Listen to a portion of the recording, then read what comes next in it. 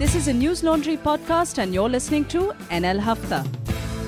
अंग्रेज अपना लगान और न्यूज लॉन्ड्री अपना हफ्ता कभी नहीं छोड़ते. Welcome to another episode of NL Hafta, where we risk our lives and come to office to record the finest audio quality, because as those of you who have been listening to Awful and Awesome and Highway on my podcast can tell, that the Zoom recordings aren't quite as high in audio quality as Hafta recordings are. That's because Hafta we come to office and record on mics and equipment that have been purchased by money given to us by subscribers. So while the Hafta is free for the next few weeks, you should know many people have contributed and made sure that News Laundry survives, free of ads, free of any sarkari advertising or pushing any other ads for the corporate or sarkari agenda. So I urge you, if you are Mufat Khors, do pay to keep news free, because when the public pays, the public is served. When advertisers pay, advertisers are served, and we shall be having a long show on this sometime in the near future.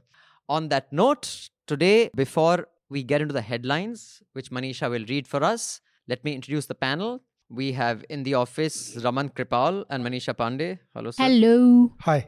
We have joining us from Bombay, Mayank Shekhar. Hi, Mayank. Hey, what's up? What's up? Those of you who don't know Mayank, which I'm sure there are very few of, I shall introduce him once with all his grandeur. He is the first film critic to actually win the Ramnath Goenka Award for Excellence in Journalism. So we have, other than me, everyone here is a Ramnath Goenka Journalism Award winner. And see the irony. Yeah. I am the boss. That's what's wrong with journalism. That's what's wrong with journalism. That's why we are where we are. Exactly. Which is where? In shit. Okay, fine.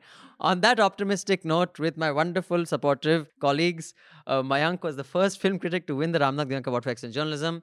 His last book, Name, Place, Animal, Thing, was a critically acclaimed Amazon top title. He's got a podcast called Sit With Hitlist, and it's won several awards. And Shekhar was the founding editorial team of Mumbai Mirror and has been the national culture editor with Hindustan Times. He's currently the entertainment head at Midday, where you can follow his writings in his weekly column, MS Word. And when I say Shekhar, I don't mean Shekhar Gupta, I mean Mayank Shekhar.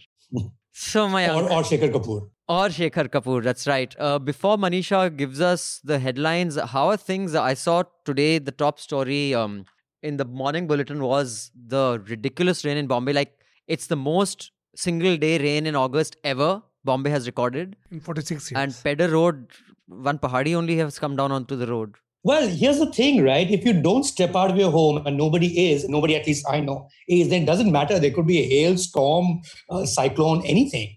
If it was a regular day, I think we'd have been quite screwed, because clearly with this plus traffic, and traffic can get quite, during the monsoons, can become quite a thing. So it would have been a catastrophe of sorts. But right now, it really doesn't matter. And I mean, I'm in my home and I'm going to be like this for the next few months. And I've been like this. By the way, firstly, thank you, Abhinandan, for having me. I'm really happy to be on this podcast for a couple of reasons. One, I completely forgot last night. I thought this was going to be a live video, which meant that I would wake up in the morning and take a shower.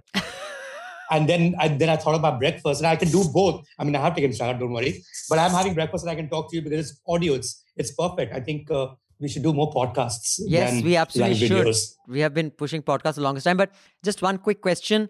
Like the last time when Bombay was inundated, the water actually entered homes, the low-lying areas. So what you're saying is this time it's not that bad. It's not like water entered homes. The streets are flooded, but it hasn't it's not like in Delhi, entire jhuggis have got swept away and all that. All that hasn't happened in Bombay yet. No, so it's like the floods in Bihar, right? It's like the Kosi floods. It's going to happen every year. So people who live in the slums are almost like, anticipating this. There will never be any casualty in a real sense, and they know how to protect themselves from a rain of this sort, which is actually an annual feature. There's nothing, deeply worrying from a point of view of of course, the numbers and, the maximum number of, numbers in terms of like millimeters and stuff. But I don't think anyone personally would have been affected from a physical harm point of view. Of course, there'll be water coming into slums and there'll be low-lying areas where it'll be impossible to wade through, something that we do every year. But beyond that, I don't think anyone would be personally affected if they were inside.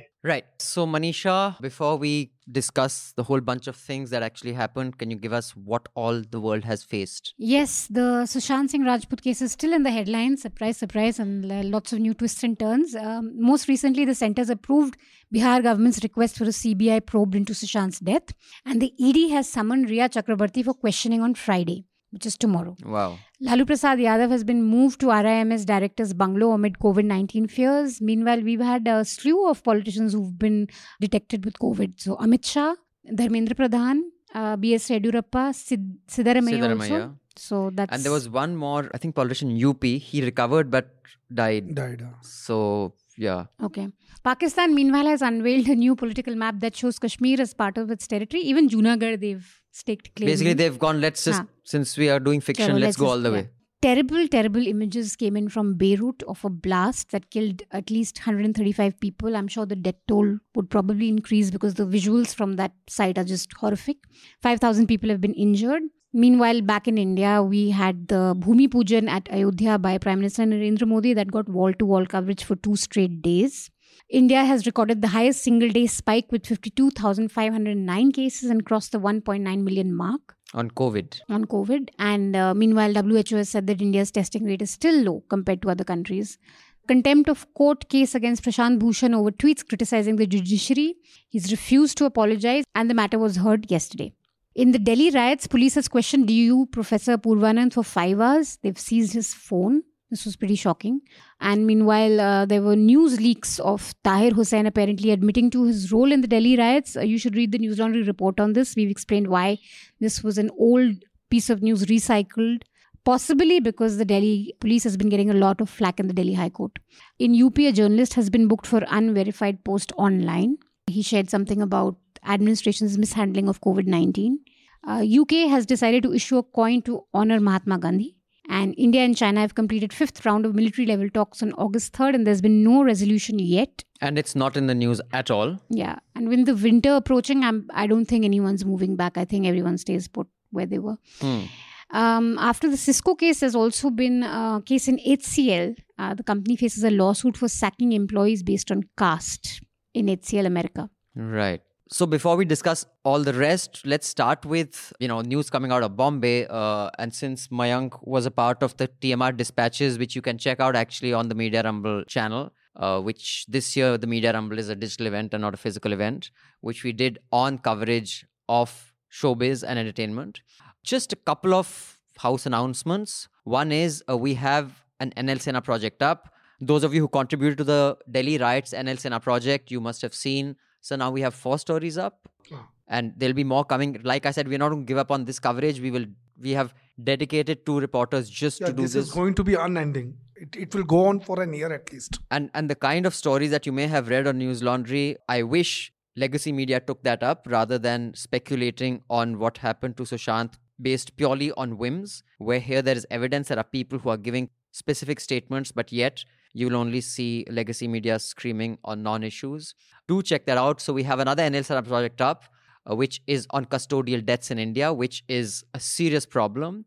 It was sparked off by P. Jayaraj and his son Benix's brutal killing in Tamil Nadu. And we are going to be dedicating, starting next week, another 2 reporters solely to this, the kind of custodial deaths that happen around the country. We have already come halfway to the NL Sena mark. I think it's just over 2 lakhs. Many of you have contributed and we've made it just over 1 lakh. So it would be great if you guys can top that NL Sena project up. So thank you for that. And like I've said earlier, the next 3 to 4 haftas will be free. But I hope that doesn't mean you guys don't contribute, because while you may pay to gain access to the hafta behind the paywall, your contributions power the journalism that we do.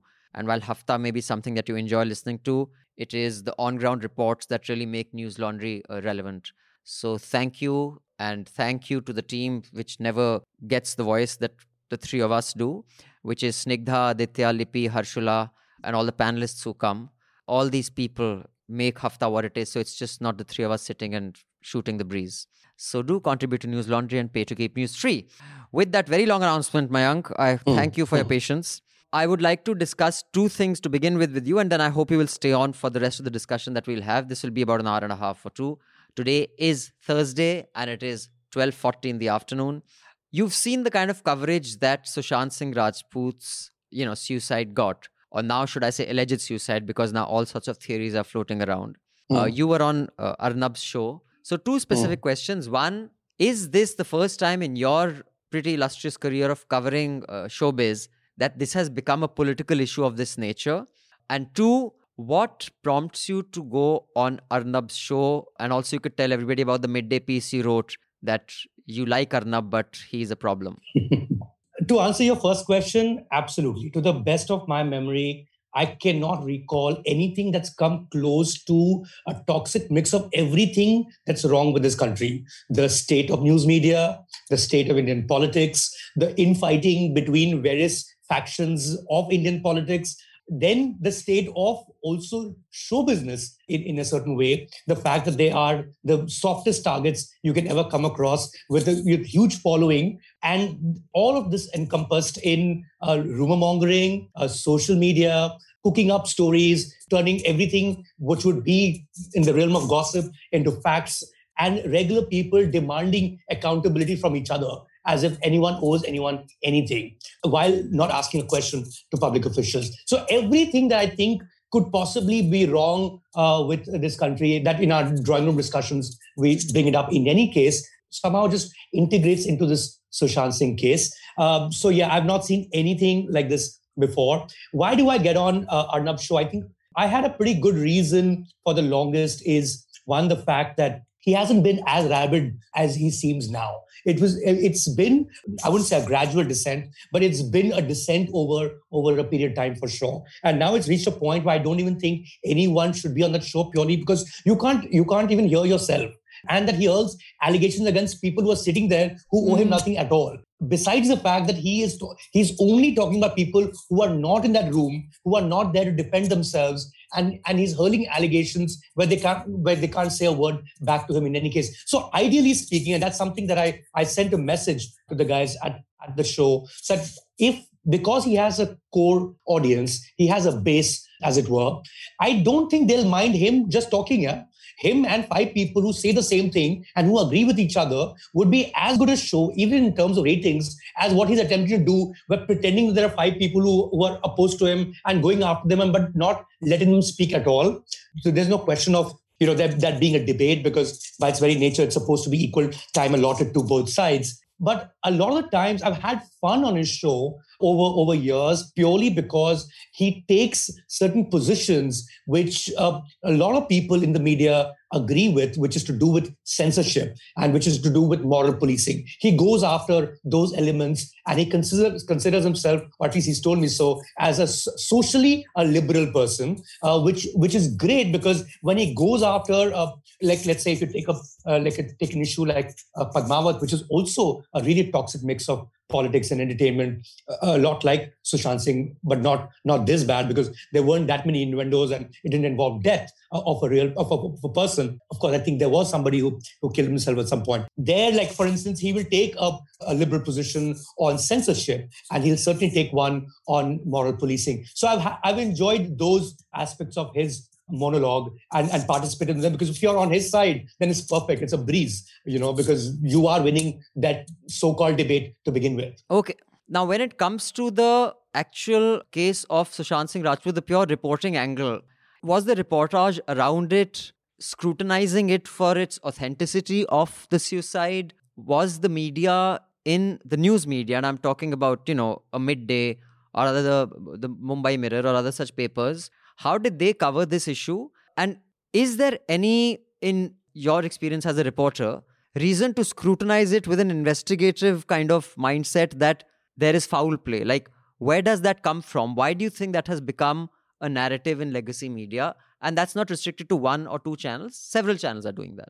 So here's the thing, Abhinandan. I had a word with a top cop, and he tells me, and he feels that the Mumbai police was essentially investigating favoritism in Bollywood, which is a lunatic thing for a city police to investigate.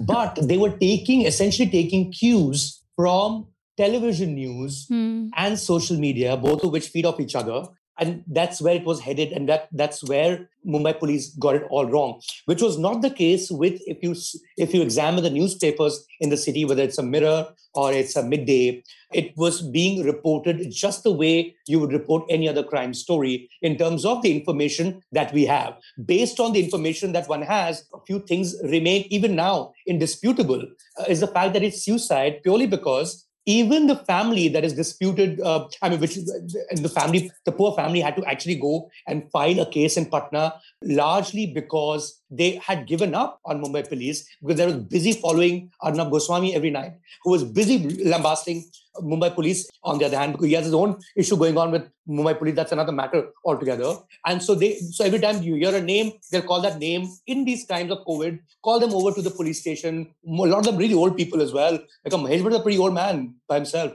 But then guys like Sanjay Leela Bansali or Shanu Sharma, who's the casting director, Yash Raj. So while all that was going on, the family decided, boss, we've had enough of this. And so they had to go to Patna police because what they had and what they were doing in terms of their own personal investigation was revealing something totally else, right? And even then, these people, and largely this investigation, this private investigation, as it were, if you can call it that, is led by this gentleman called O.P. Singh, who is Sushant Singh Rajput's brother-in-law. So Sushant Singh Rajput had 4 sisters. One of them is married to who's now recently been appointed the Commissioner of Police in Faridabad. So he was doing a lot of the groundwork in terms of speaking to the peers, in terms of getting the financial documents in place and stuff like that. And even the complaint that they filed was a complaint of abetment to suicide. So even the family is not disputing that fact, at least at this point. That there was suicide, right? They're not. Yeah. So I don't know where that particular theory of involving Aditya Thackeray's and Sujat Pancholi's and whoever else of the world on social media is coming from. But so far as we know, based on everything, it is still suicide unless proven otherwise. Now that CBI has the case, I'm very curious to know how they're going to go ahead with the investigation. Are they going to take the route that Patna police did? Are they going to take the route that Mumbai police was up to? Was completely hanging around in various directions, God knows finding out what. I think where all these theories come from on social media, so one can imagine. Just people bored. But the fact that WhatsApp messages are taken seriously on television channels is the problem. But, Manisha and Raman, if you can come in. Raman, you've done a lot of police investigations in the sense, not as an investigator, but as a reporter. A case like this, a few years ago, sitting here on the Hafta, I used to laugh that all the noise that they make, it's just noise. It has no real world consequences. I've changed my mind. I think television media does have real world consequences. Like Manish was pointing out, there is an ED is questioning Riya Chakravarti. I think that's a full name. Yeah. The ED, which clearly has lots of other things to do, has decided to step into this case and investigate why was her makeup bought and how much was her makeup bought for and who bought it. And this is purely because of the noise that we see on television. So how incompetent is our police? Will a case like this lead somewhere? Because Sanjay Hegde the other day on television said that they can do all the investigation they want. But generally, abetment to suicide is very difficult to prove. In this case, since he was alone in his room, it is close to impossible. So you can make all the noise you want. It's going to come to naught. Your views? I think the first time when we discussed his death in Hafta, you had laughed off because somebody was demanding the CBI inquiry. And we all of us had laughed it off. That it won't happen. Yeah, why CBI? So I even at that time, what I felt that an actor of his stature who was so successful and he commits suicide, so definitely everybody wants the answer, why did he do it? Right. So the why of it. But anyway, whatever. But the why of it, not the what. Because what is already... Yes. there is enough evidence to suggest what happened, right? So what happened? And yes, there were, I think, 3-4 people present in the house. And his room was close to him. Exactly. So there is no way anyone could climb in and out. So now even when the case goes to the CBI, what can CBI? CBI is just going to reconstruct the entire crime scenario. So the reconstruction begins, say the 4 days or 5 days in advance, or maybe 10 days or 15 days. So they're going to look into his phone calls.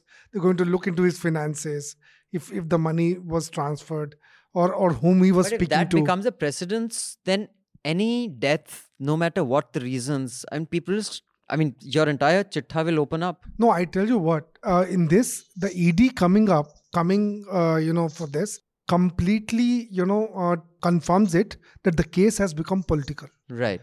Because the ED never comes into the picture, in a case like this. All my life, whenever we did stories on the CBI, in all these investigating agencies, so we have seen that the CBI takes up the case and after the CBI inquiry, CBI investigation, or the charge sheet, ED comes into the picture just to If find at out all. if at all, and if there is any FERA violation. But now we see that for everything, ED just comes in and CBI just... अब भाई अमित भाई है ना, Yes, हाँ. ED reports to Amit भाई. So- Manisha, A political journalist actually messaged me a couple of days earlier saying that he thinks that this will last till the Bihar elections. And this is going to be something that's going to be brought up till the Bihar elections. So clearly it's political. But I mean, the kind of reporting, we thought Sridevi's death, the sort of reporting we saw then was abysmal. This is into 100, the kind of stuff that we are seeing. And more recently with Riya Chakravarti's anchors, the kind of stuff that people have said. And it's amazing that there are women anchors like Anjana Om Kashyap and Navika leading this sort of reportage where you're like, उसने वश में कर लिया और प्यार था या धोखा था, क्यों उसके पैसे खर्च करवा रही थी. It's so... I mean, it is so...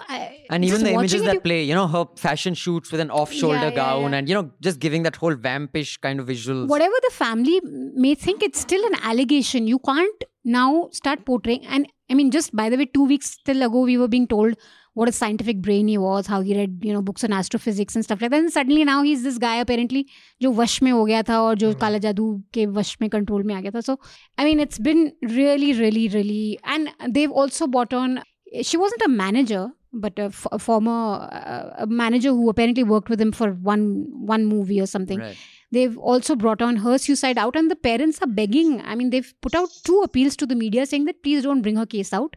We know what it was. We don't want to go through this stuff of reliving everything. So please stop calling it rape, murder. I mean, there are all sorts of there are all theories. sorts of stuff they're saying. You're not that's even listening to them. I mean, apart from the media, there's another very curious angle to it, which is the public curiosity. If you look at Instagram, and this I've been noticing for the past 1 month at least. I mean, from the moment he's died, I think a lot of people see in Sushant themselves. I think everyone who's not had it good in life kind of looks at this case and has his own angst that they're taking out. And there's also this, like right from day one, there have been so many Instagram accounts that they've made of Sushant and Ankita. And they were also a very popular TV screen couple. They're like the Ross and Rachel of Ekta Kapoor, basically. And they were dating each other, and I guess the breakup happened. But there have been so many Instagram accounts that have been pushing this thing that had he been with her, he would not have committed suicide. And really horrible memes of Riya Chakravarti also in that ki don't leave a girl, don't leave a girl like Ankita with her nice, Pavitra Rishta picture for a girl like this, because she may be wanting you for your money and all that. So fine, media. Arnab is doing this, like Mayank said. He has had run-ins with the Mumbai police. They've been investigating him on the Palghar case. So he's just taking them on for, his own personal reasons, and other channels for TRPs. I don't understand people. Like, why are you spending so much time on Instagram, making these memes, hating on Riya, and then this kind of obsession with Ankita and Sushant? It's all really, it could make for a fascinating sociological study. Well, sociological... It's like सारे India के, jilted lovers have come out. It was just जिनको abetment to प्यार में death. धोखा मिला है, वो सब, I think, सुशांत के ऊपर अपनी The story case is abetment to death. That is all you need to investigate. Yeah, but now it's going into all sorts of... But I think misery is a ripe market, whether it is for godmen, for yoga gurus, or anybody else. And television has discovered that too. Before I come back to Mayank on what's happening in Mumbai right now. I had one question to Mayank though. Yeah, go ahead. I wanted to ask you, I mean, you're in Bombay and you're reporting on the industry. What is the kind of conversations that are happening in the industry, whether it's actors, directors, or producers? Like, because we haven't heard anything from them, no reactions, nothing. Obviously, everyone wants to stay quiet because I think they just don't want any attention. But I mean, what are the kind of stuff that you're hearing? How are they viewing this? Yeah, that's a Are good people question. scared? Yeah, Mayank, I want to add to this question that we see that if you criticize Salman Khan, I mean, his Twitter army is almost as much as the BJP's Twitter army. And people like Shah Rukh, Salman, they're online, they're very powerful. How come they don't use that power to push back at Arnab? So here's the thing, right? And that's the sense I'm getting based on social media, is that while there is a lot of public curiosity and And it's a little reality television drama for each person who's basically locked up in their homes and thinking about their own lives and reflecting it upon seeing whatever it is that's going on around them. There is a massive troll army at work as well. And I would like to believe this is a paid troll army. I'll tell you what happened in this particular case was this is around the same time, about a month ago, I think about a month or maybe 20 days ago, is when I opened my DM on Twitter. And I was on one of these channels where they were asking for CBI for Sushant. And it was, which person who is going to argue that there should not be a deeper investigation into the case, right? So that's roughly what I was saying. It's like, of course it should be, and that it should be outside of politics and all those things. Now, these guys thought that maybe I'm part of their whatever group that they are. And they started, they started bombarding my DM with a tweet CBI for Sushant. Tweet 3:13 p.m. All of you. Last time you guys did not get it right. So there was a concerted campaign that I started taking screenshots of that because I had no idea until that point that there is another force at work altogether. And my conjecture is that force has also been against Bollywood to a huge extent. There is a large religion-led troll army, if I can call them that genuinely believes that Bollywood is Islamic. They have a problem with Khans being the top stars and stuff like that. These things used to be said privately. Well, not so privately back in the 90s, early 90s in any case. You see Samna front pages, you'd see all these things being talked about. Hrithik Roshan is the new Hindu hero and blah, blah, blah. And all kinds of religion-led narrative, which otherwise has not been part of the discourse in the film industry. In fact, even the Chota Rajan versus Chota Shakil became are you backing a Hindu Don or the Muslim Don? Right. And it became really bad in the early 90s in any case, with the riots as the backdrop. But by and large, they've always had this religion-led troll army has always had some sort of has always seen Bollywood as an area to target, and they've been at it for the past 5 to 6 years, if you notice. And I know a lot of people keep talking about, all these Bollywood guys and why don't they just speak up and, what goes your daddy is, take on the government as it were. They generally cannot because... No, I get it. They can't take on the government. Of course, they discuss. But I'm just wondering, at a online level, if, I remember sometime back, I had tweeted something about Salman Khan's case when it had come up for, ruling, or I think that former tourism minister of Rajasthan was at some party of his or something or the other. And the way they come at you is like the BJP. The online army is, I'm not saying take on the government, but when Arnab sits there and says things which you pointed out in that show, and I highly recommend people watch that TMR Dispatches with Mayank. The kind of things he says, murder gang and all. Suicide gang, murder gang. Their online social media army is big enough to counter Arnab's narrative, is it not? As in, why wouldn't a Karan Johar or an Alia Bhatt at least, who's so popular, why wouldn't she want to put out a counter narrative on social media which takes on the Arnab narrative? I mean, how scared are they? They have an online presence, which is huger than Arnab's. I don't know what it would be like to wake up every morning and have, say, about 20,000 people saying shit at you on your personal Instagram or your personal Twitter while you have lots of followers. It reached a point where Karan Johar had to practically quit Twitter, right? I mean, he's unfollowed every single person. And I think these things take a toll on your mental health. And that's not what your core job is. I can understand a politician being at it all day because that's really their job to constantly build narratives and destroy the past ones and sort of find yourself in the middle of it and become relevant as a result. But these guys want to make films. They're in the job of looking for a great script and an amazing location or some amazing talents to work with and somehow continue making the movies. I think a lot of the times, and at least in this case, they've tried to remain quiet is because it may not be worth their mental health. They're waiting for hell, to freeze over. And certainly, I think Twitter is going to suffer as a result because they have such lax policies in terms of, and also very selective policies on who goes after whom and what is okay and what is not. They're going to drive away these people because they don't owe any of the followers on their Twitter anything, right? And especially when it has a religious overtone.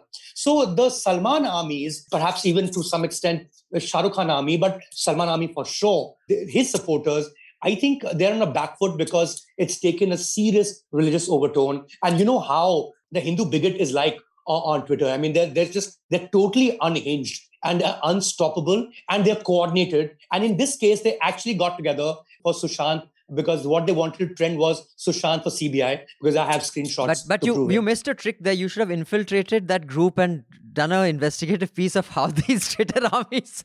I guess it was too. I know where you're coming from. And my only thing was, I don't know. It's also these times where you're all holed up in our homes, and I didn't know whether I wanted to get into that toxic culture, because it would have been easy to infiltrate because they invited me, right? All I need to do was accept, and then I'll start seeing everything. All I can see is the comments that people are making in terms of, oh guys, तुम लोग कुछ और कर रहे हो, 3:30 बजे तुम लोग क्या कर रहे थे? You know, that kind of shit. But if I had become part of them, I don't know how long they would have had me, and without kind of finding out that I'm not one of them. But it would have been, but I don't know, man. I think it's just getting to me, this whole toxicity of online trolls, to a point where maybe it's not even a story anymore. It's not, I don't know to what extent it's worth engaging with, because we all know what's going on. It's kind of out in the open. It's hardly investigation. No, actually he's right. And the kind of stuff that's been said about Karan Johar, honestly, I mean, it's true that he must be really, about his sexuality, about his children, the kind of abuses hurled at him every,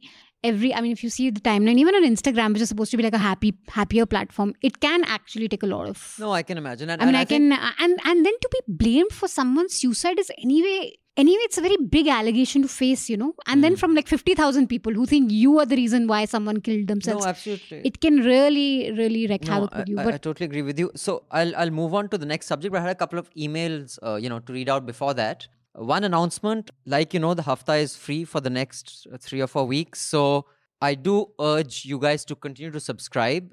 But meanwhile, it's a good time to share Hafta with, 4 or 5 of your friends or relatives, those who have not been able to, consume Hafta because it has been behind a paywall. The next 4 or 5 weeks are good weeks to introduce them to it. And then if they like it, probably if you pull it behind the paywall, some of them will come back with us behind the paywall. So if you are consuming it for free and you don't want to subscribe, what you can do for us is definitely share it further with more people.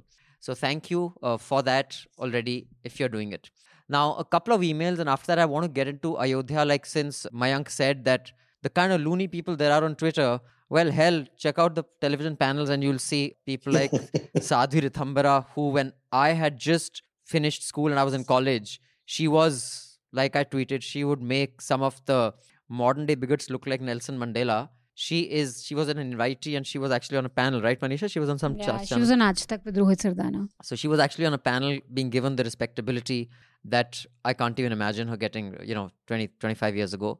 But this email is from Amrita Roy. Guys, your responses to why you don't want to make an effort to pronounce a name properly reeks of privilege. While the issue brought up by the subscriber may be small, but your response falls on the same spectrum of behavior many of us face on a daily basis when interacting with people with more systemic privilege.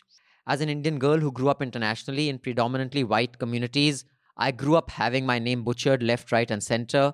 Even when I made the effort to correct the people, they made zero efforts. Many coined nicknames for me without my consent, and I went along with it just to fit in because that is all a teenager wants. But that experience made me feel like my existence was inconvenient, like I was causing pain to others. As a result, I became quieter, trying to be invisible through my school and college years.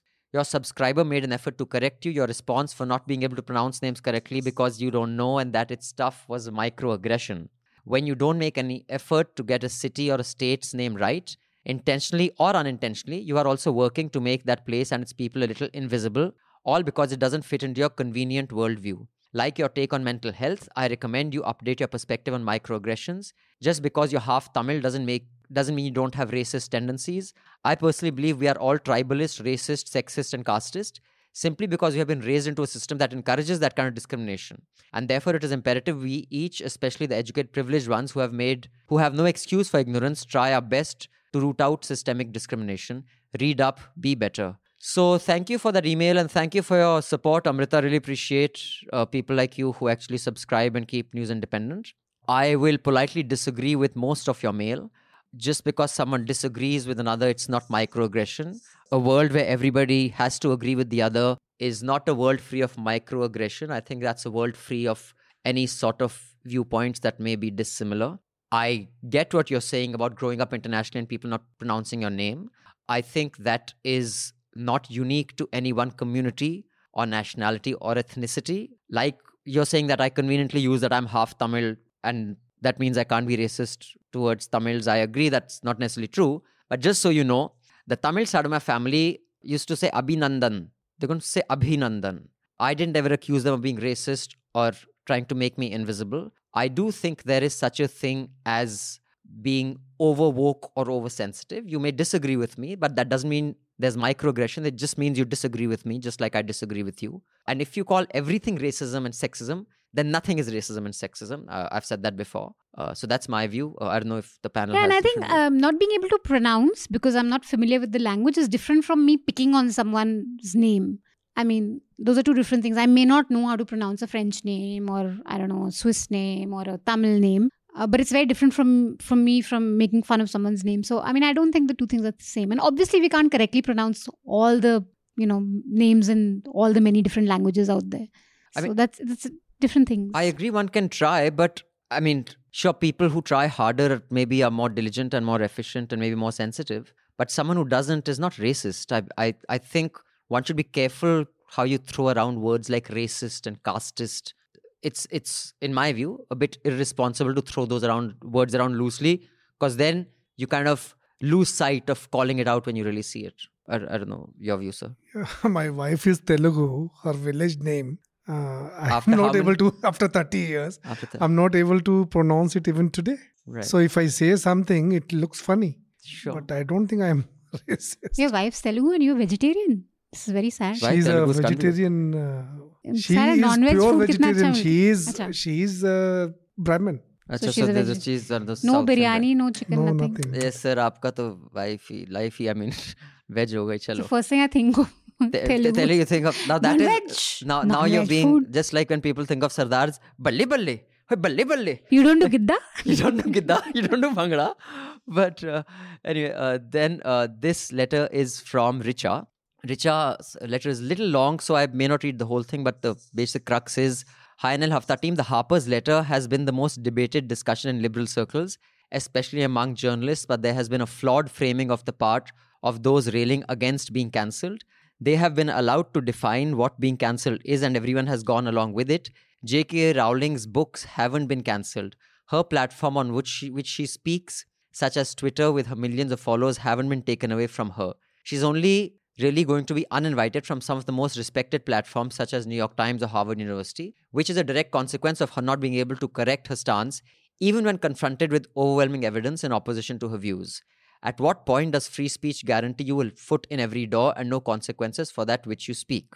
Free speech absolutists also need to reckon with the fact that anti-trans speech reduces the free speech rights of trans people, their ability to speak from their adopted gender. It infringes upon their right to speak with authority and not assumed as mentally ill or someone to fear. I've grown up on Harry Potter and have found the world an escape during my sensitive teenage years. The books have truly helped me a lot. I would still recommend those books and her writing, but at some point I have to accept that she isn't an authority on everything, and her inability to reckon with new evidence and accept that she might be wrong leaves a bad taste in my mouth. Last I checked, she has 14.3 million followers on Twitter, and I don't think she's been cancelled. Berry Weiss also had propagated extreme Zionism to the extent that she labels anyone who is critical of the Israeli government as anti-Semite. I would argue that she has been reductive and has pointed fingers at anyone exercising their free speech when it's against someone she believes. The Israeli policy towards Palestine leaves a lot of space for fair criticism. She has also not been cancelled per se. She just isn't at the level of other New York Times opinion columnists. If she's getting harassed within their Slack channels, then that might be a different issue, but she will most definitely get hired by a neoliberal website soon. And to summarize, the framing of free speech users have been extremely flawed about defining what cancellation really means. It often means not getting unfettered access to the highest quality liberal outlets and or social media circles. And then you just ended with, I really like listening to the Hafta. It provides a wonderful context for all the news which is sometimes missing from other news sources. I like you all. It's difficult to pick a favorite, but I've grown to appreciate Mehraj's points of view more and more over the last few months that I've been a subscriber. So thank you, Richa. Thank you for your support. Thank you for your subscription. And thank you for this very well-articulated mail, some of which I agree with and some I don't, but I've said my piece. So thanks. Appreciate it. Now, if we have a bunch of other mails. I'll read those out a little later. If we could just quickly talk about yesterday's and day before's. Abhinandan, right before you move on to the first, the next news item, I have to say, being a distant observer of the bunch of emails, or at least 2 emails that you've read so far, I mean, I'm quite astounded by the quality of emails you get, unless you actually get it written by your staff writers. No, even we are constantly astonished. Can't even dream of writing such letters. Mayank, They are more intelligent than us. It's interesting you should say this, because our subscribers write, and I have said often that, my views on gender were very boomer, because I was male, female, all boys boarding. So I just had that, the use of the word pansy was normal when I was growing up. My subscribers have actually kind of made me more evolved on gender, because I've said some pretty remarkably stupid things on this show. And so I actually get more from them than they get from me. उनको पता ही नहीं मैं उनका wisdom चूस रहा हूँ. But we had a News Laundry subscribers meet when we were hosting a conference in Boston a couple of years ago. So Madhu and I were there.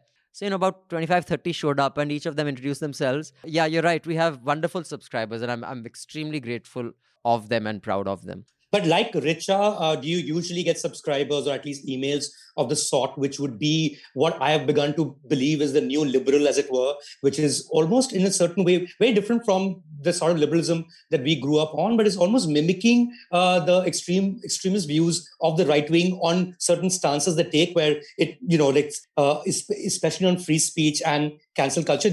Is that a core demographic in terms of the kind of people who follow News Laundry, or is this an exception? Was Richa's email an exception in that regard? Actually, interesting you should say this. I highly recommend you listen to the last 2 haftas. We have a bunch of mails. I had discussed something which I wasn't aware of called safetyism.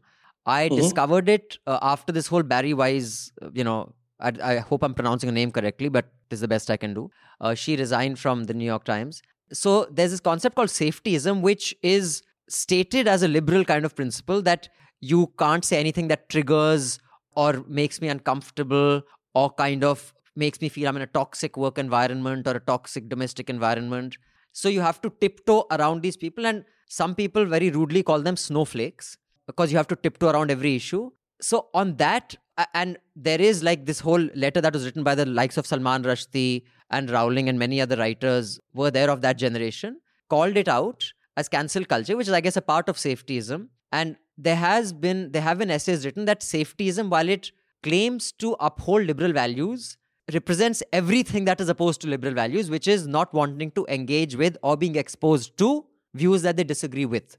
And we got a lot of mails around that, but interestingly, we got mails from both sides. So there were lots of people who actually called me out that I'm just being an insensitive prick. But there was several mails who kind of said, no, we do think that this is going too far, and that if you can't even speak your mind, then what kind of liberalism is it? So there's no one type, at least on this issue, as far as News Laundry subscribers are concerned. Yeah, we've had a variety. That's interesting, because I keep following, especially, this is really coming from the younger lot, the ones who feel that their liberalism is not just being challenged, but is actually being trounced by the right. And how do you then respond? Should the response be how it's been for the previous generation, guys like us, who thought that we should engage with all kinds of ideas, and a newspaper like New York Times should platform all kinds of thoughts. But then when you bring in the element of, and it's become a cliche, but I'm sure it's coming from a certain space that one needs to study a little further, is the words like trigger. Everything, on Twitter, everything becomes a trigger, and everyone's gutted, and everything's toxic. These three cliches. I don't know. I mean, it's coming from a young, and it might just change discourse from the other end in due course. I don't know. I'm sure I'll check out those 2 podcasts, because I'm interested to know where this is headed, actually. No, we had some wonderful emails that came in on that. So I highly recommend you check it out. We can, send you the emails. Yeah, we'll send you the links. And we'll also, we're going to be doing a series called NL versus NL. We have a podcast where News Laundry subscribers can debate with each other or can debate with someone from the News Laundry team. And we are going to have a series on safetyism. So that should be coming up soon. Moving on to the coverage for the last 2 days, the bricklaying ceremony, our in-house Brahmin privileged elite Pandeyji will tell us whatever it's called in Sanskrit. That's so wrong, yeah? It's why is that so wrong? You are. So I thought you were going to say she will tell us what happened. No, you'll tell us what the actual term is. It's not a bricklaying ceremony. You can follow it better being Brahmin. Not Bhumi Pujan. कुछ और भी था. I saw someone giving the पहले ये होगा फिर ye kriya hogi, phir wo kriya hogi. Like there was a kriya karam on this on the whole thing. But yeah, just laddu amassing tactics of Brahmins. Kuch bhi bolte raho aur... So there was wall-to-wall coverage. I was shocked at it. I actually have mixed feelings on it. I don't think it is purely a media creation. I think there is a huge feeling across the country, and it would be a mistake for liberals to think that this is just a fringe thing. I think it is a thing that a lot of people feel about the Ram temple being there, and I don't think one needs to call out all of them as bigots for feeling that way. I think it's legitimate to feel if your dearest deity doesn't have a temple dedicated to him at his birthplace, even whether you think that's historical or not. But the political messaging around this, I have always said, is worrying. And I think we've got to a stage of no return. And I say this having thought it through. This is not a casual comment. I think India has entered into a phase where you will need a Bapu-like figure to bring it back to the founding principles of what we were. What was the coverage like, Manisha? And if you could hold forth on that. It was harrowing. I mean, after like a week of Sushant Singh Rajput, then there was a week of Ram. So it was really, you had, I think every anchor, of course, Navika and all sang bhajans. Every anchor greeted, the Jai Shri Ram was all over all news channels. You had Rohit Sardana with Sadhvi Ritambra, and I remember, I mean, his exact words were that कि ये जब अयोध्या में थी तो इनकी speeches, इनकी इतना जोश भर दिया था लोगों में कि गुम्बद मिट्टी में मिल गए. Talking about is the that demolition. what Sadhana said? He said that. Wow. He said, "Itna josh bhar gaya tha." So I think the fact that the demolition happened is just forgotten, and it's not even forgotten. I mean, most of them, actually, all anchors said that kitna tyag dena pada, implying the Karsevaks who were shot, Karsevaks who went up and brought the dome down. So it was almost a celebration. Or jo kaam unhone kara aaj khatam ho gaya. So it was almost a celebration. I mean, of course, of the Ram temple coming, but also a negation of the fact that that was a crime that happened, and a celebration of the fact that it did happen. I mean, khul ke ab bahar aake log bol rahe hain ki masjid gira to acha hua and temple ban gaya. So you were in Ayodhya when it was brought down. What was the composition of people there? Like now, I see a lot of people who are not necessarily political in nature, but are happy. Of course, this also has a lot to do with feeling happy about something. So, you just join in the celebrations. But was it all political people back then? And do you see any difference in what was the mood of the nation back then and today? The mood of the nation, I was there for 7 days. It happened on 6th. I reached Ayodhya on 3rd. And I stayed there till 10th. Okay. So the mood over there was really frenzy. You had over 2 lakh car sevaks. And they weren't just political workers. They were regular people who wanted a temple. They were cadre-based people. Mostly the RSS cadre. When VHP also. RSS, VHP, Hanuman Sena, Shiv Sena. So all these people were there. So their mood was very frenzy. But I still remember the reporting that we had done at that time. When I say we done, I mean all people, all reporters across the newspaper. It was quite balanced. It wasn't taking sides like it is now. Now, like it is. Like all the Hindi papers to have like a huge full page of Sri Ram, and it's basically a celebration. It was nothing of that sort at that time. It was the dome, how it was brought down was reported. In fact, I used to work with Patriot at that time, and I had a very good source, and I was the only reporter on 5th of December 1992. I was the one who reported that how they are going to bring it down, where these people are going to come, and you had seen the practice my runs. Source was not the practice that RSS used to do it. So those pictures had come. Many people had come out with this picture. So you are linking those pictures with demolition on 6th is not the right way of judging the story. These people who had come, they were not part of that crowd. They were going to come on the same night through Saryu River. And this information had come from a military intelligence source from Bihar Regiment. I can say now Bihar Regiment. At that time, when I was summoned by Librahn Commission, I did not tell them which regiment is this. I said, they asked me my source. And this source, this was the central, military intelligence, which was feeding all this information to the central government at that time of P.V. Narasimha Rao. Right. So to say at that time, the center said that we could not judge it. that it can go to that extent was wrong. Absolutely Because they wrong. had the full information. They had full information because I got it from their own source. So I think what P.V. Narasimha Rao played politically back then may have reaped him political dividends then, but in the long term, it's completely destroyed the Congress. It's the BJP has run away with this narrative in a way which he could not have For imagined. Rajiv opening the locks. They are mostly, the Congress, the favorite game is just remain inactive on the issues which they cannot address to. Right. So that's what they did on Ayodhya also. They were inactive. I think not only, one more thing that struck you in news, and this especially, I wonder, what do Muslims feel when they watch news, if they watch news? If I was a Muslim in India, I just wouldn't watch television news. But, each channel also had, some Muslim panelists, maybe someone from the board. And not only was it that, Khushi manane ka mahal and all that, but a lot of the anchors were also poking Muslims to say ki aap khush ho, aapko kaisa laga? Bolo ki khush, almost to get them to say that, haan bhai, we are very happy, Ram is our God also, and Jai Shri Ram. That was literally the purpose of what a lot of anchors were trying to do. We had a few TV channels. So not only even is at it that enough. time. BTV, I think, was there. BITV. Was there. And I remember the reporter, he was standing with me only at the rooftop, and his camera was taken away. Okay, so when the entire thing started on 6th. So even these people, they reported it very nicely. It wasn't like this. But it wasn't like this at all. But the tradition was different, although they were not channels, they were video cassettes. Eyewitness tha, BITV ka tha. Yes. Eyewitness has a fantastic documentary. So there was a whole bunch of that. Mayank, in Bombay, I'm a part of few groups which are very non-political groups. These groups have only been made to wish happy birthday, plan celebrations, plan parties. These groups have never fought. There's no, we have a principle of no political posts on that group. In the last 2 days, I have seen fights break out on such groups with someone saying Jai Shri Ram. And so I do think we've gone to that zone. So while I understand because of COVID, I guess one doesn't get a feel of on the ground. Like I saw in Delhi, some markets were dressed up welcoming Lord Ram. Politically, this was a huge issue for the Shiv Sena of the 80s and 90s. Not so much for Aditya Thakere's Shiv Sena. Is the Bombay media, at least the local media, as celebratory as the Delhi media and the UP media is? And do you see this as just a little, 2 days of celebration and tamasha? Or do you think it has changed India like never before?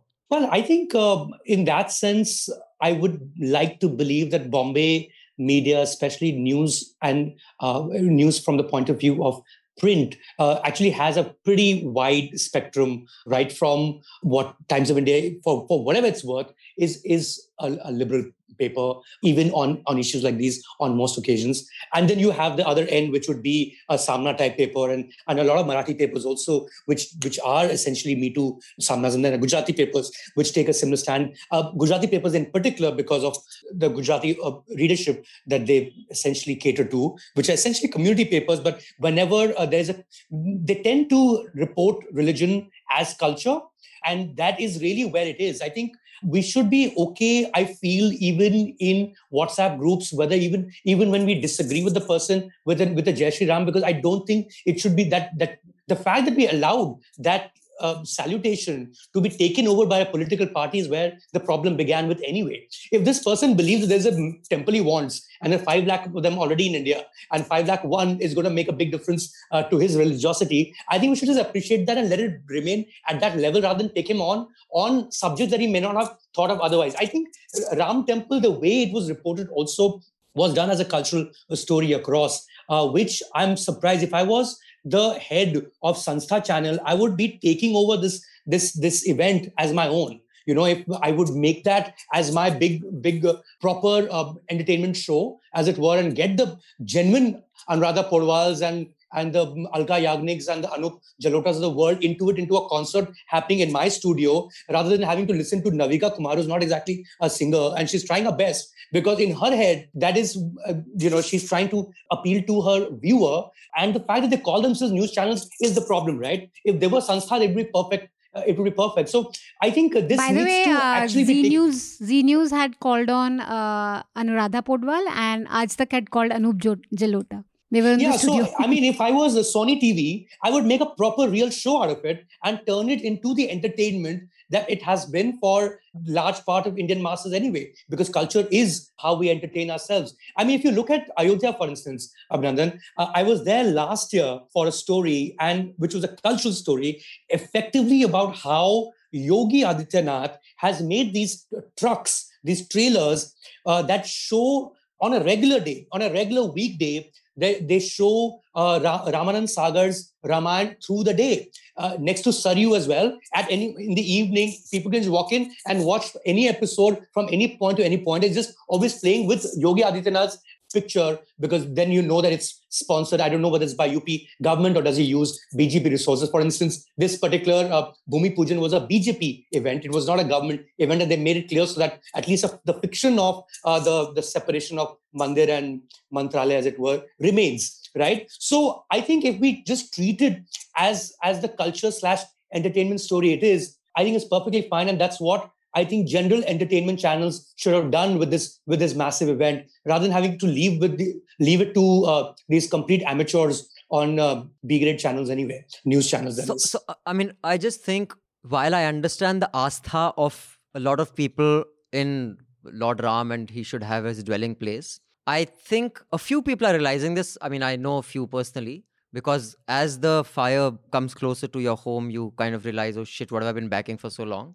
But from the speech to what young Tejasvi Surya has said, and there's been one other BJP politician from UP who has said, Tejasvi Surya said that Hindus should have all resources and control of governance and economic resources, because if we don't have it, they'll take all this away from us. So that is actually a narrative which I think will not stop with this. Those who thought that this was just about Ram Astha will be bitterly disappointed.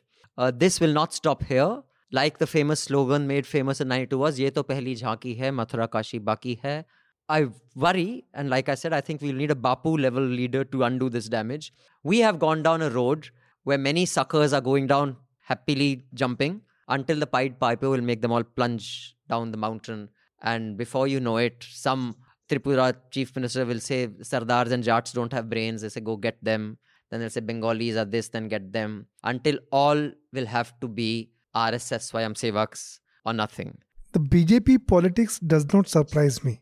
I mean, they have been asking for the Ram temple and abrogation of 370 for... No, but does it surprise you that people think that this is it, will stop here, that there is no bigger Hindu... See, the thing is, that did not surprise me. What was the surprising fact is that after coming into power, they are using... I mean, they have made it a part of larger narrative to ensure that all Hindu votes come to them, to ensure that people do not think along caste lines. A scheduled caste think more like first he should think that he's a Hindu when it comes to casting the vote. So that this is going to be of that larger narrative, and in which they are going to subdue the importance of all the institutions like judiciary. I mean, everything is now contributing to just one single narrative to polarize this country. I think that has surprised me. One more thing that it firmly marked yesterday was complete failure of secularists, as it were, right from the beginning, the opposition to Ram Mandir. I mean, it's been such a spectacular failure, this whole episode. And here's a site where the Supreme Court has said that it was a criminal conspiracy, there was a criminal act, there's a CBI inquiry ongoing. That hasn't moved at all. Before any of the guys were punished, you have a Bhumi Pujan, which is it is basically triumphalism. And I understand, like Abhinandan said, that I know people myself who lit diyas last night, and it at least from the cow belt, if you know people from UP, Madhya Pradesh, Uttarakhand even, it's been a long-standing aspiration for people. And the question of whether there was a Ram temple there or not, that's been long lost. I think most Hindus, at least, I mean, I can speak of North India, believe that there was a temple there, which was brought down. The idea, the BJP having spread that narrative, the question then was whether it's going to be a reconciliation sort of a way at looking at mosque and temple politics, or whether it's going to be triumphalism. And I think triumphalism completely won. This was not just about a temple for Ram, but this was also to show the Muslims their place. This was also those who are not Hindus their place, to know that a country for Hindus first. As students, even in the classrooms, we were earlier told about secularism, the two way of interpreting it. One is the Western way, where the state is not associating with any religion, complete divorce between religion and state. And the second is equal respect for all religion. So where does India fall? Okay, that's what we used to study. But I think the BJP has dumped both. And they are trying to redefine. Since I say redefine because secularism is still part of the constitution. Well, let's see for how long. I won't be surprised if they say that also has to be pulled off. I won't be surprised at all. Yeah. Yes, I think PIL, right, in the Supreme Court, if I'm not mistaken, to knock secularism out of the constitution and the preamble. Obviously, wasn't that reported a week ago or something? No. I don't know if someone actually did file such a case. I mean, I remember reading it, but I don't think the Supreme Court has anything pending like this right now. I mean, there was someone, I think the Supreme Court actually dismissed it or something. Dismissed it. I don't know the Supreme Court, but there was a court. Yes, you're right. Someone had said that it should be taken out, but it was dismissed a while ago. Yeah. The only reconciliation that seems to have happened, which everyone on the TV news just went ballistic with it, was Modi saying Jai Siya Ram instead of Jai Shri Ram, which was read into quite a bit. Because that is the mellowed way of... Jai Siya Ram is actually the traditional greeting. This is the mellowed assertion. I mean, the Jai Shri Ram was the aggressive, Ram was the political assertion. Political assertion, and this is the mellow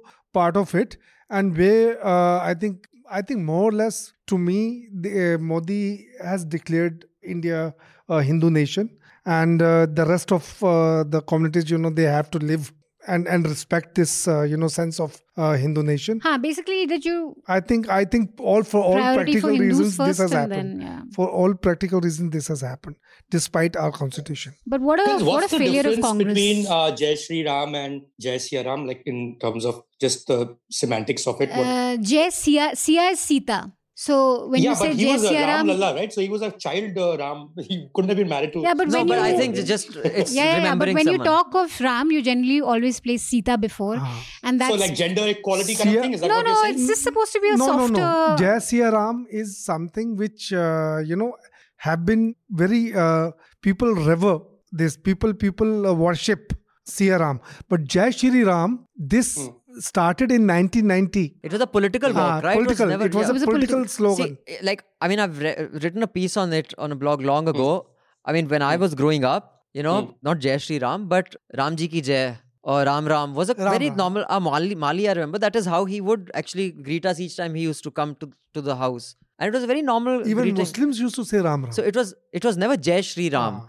But I can just quote Sanket, this anchor on NDTV. He was trying to do this balancing of wanting to show that I'm also in the TRP game, but I'm not like the rest. So he came up with that. He's from Ayodhya apparently. He says when he was growing up, there was a shawl or a scarf called the Sita Rami, which had Sita Ram written on it. Mm-hmm. He says now you don't get it. Now it says Jai Shri Ram. And he said, tried to ask some shopkeepers, they had some old stock lying. Why isn't this made? He says they haven't done it consciously, but now the Sita Rami is not sold. The Jai Shri Ram cloth is sold. So that's a political slogan. But so that was, I learned something new from there. I just thought the way news and channels have buckled is truly depressing, and I can see why.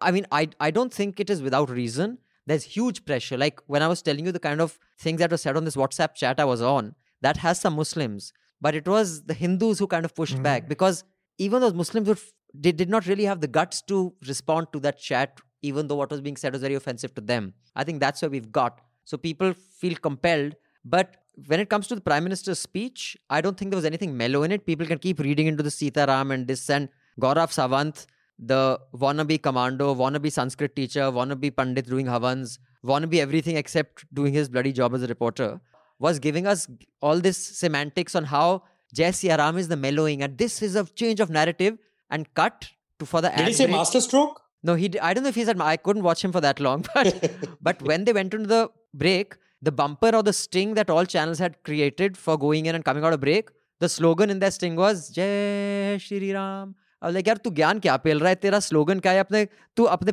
post production team को ही बोल देता भाई मैं ये ज्ञान पेलूंगा. At least make sure the bumper doesn't make me look like a fool. Gaurav Sawant is a creation of time. He has worked with me in 90s. Okay, 1998, he was my reporter in Indian Express. He was completely he was the defense correspondent at that time. He was completely, before that he was the city correspondent.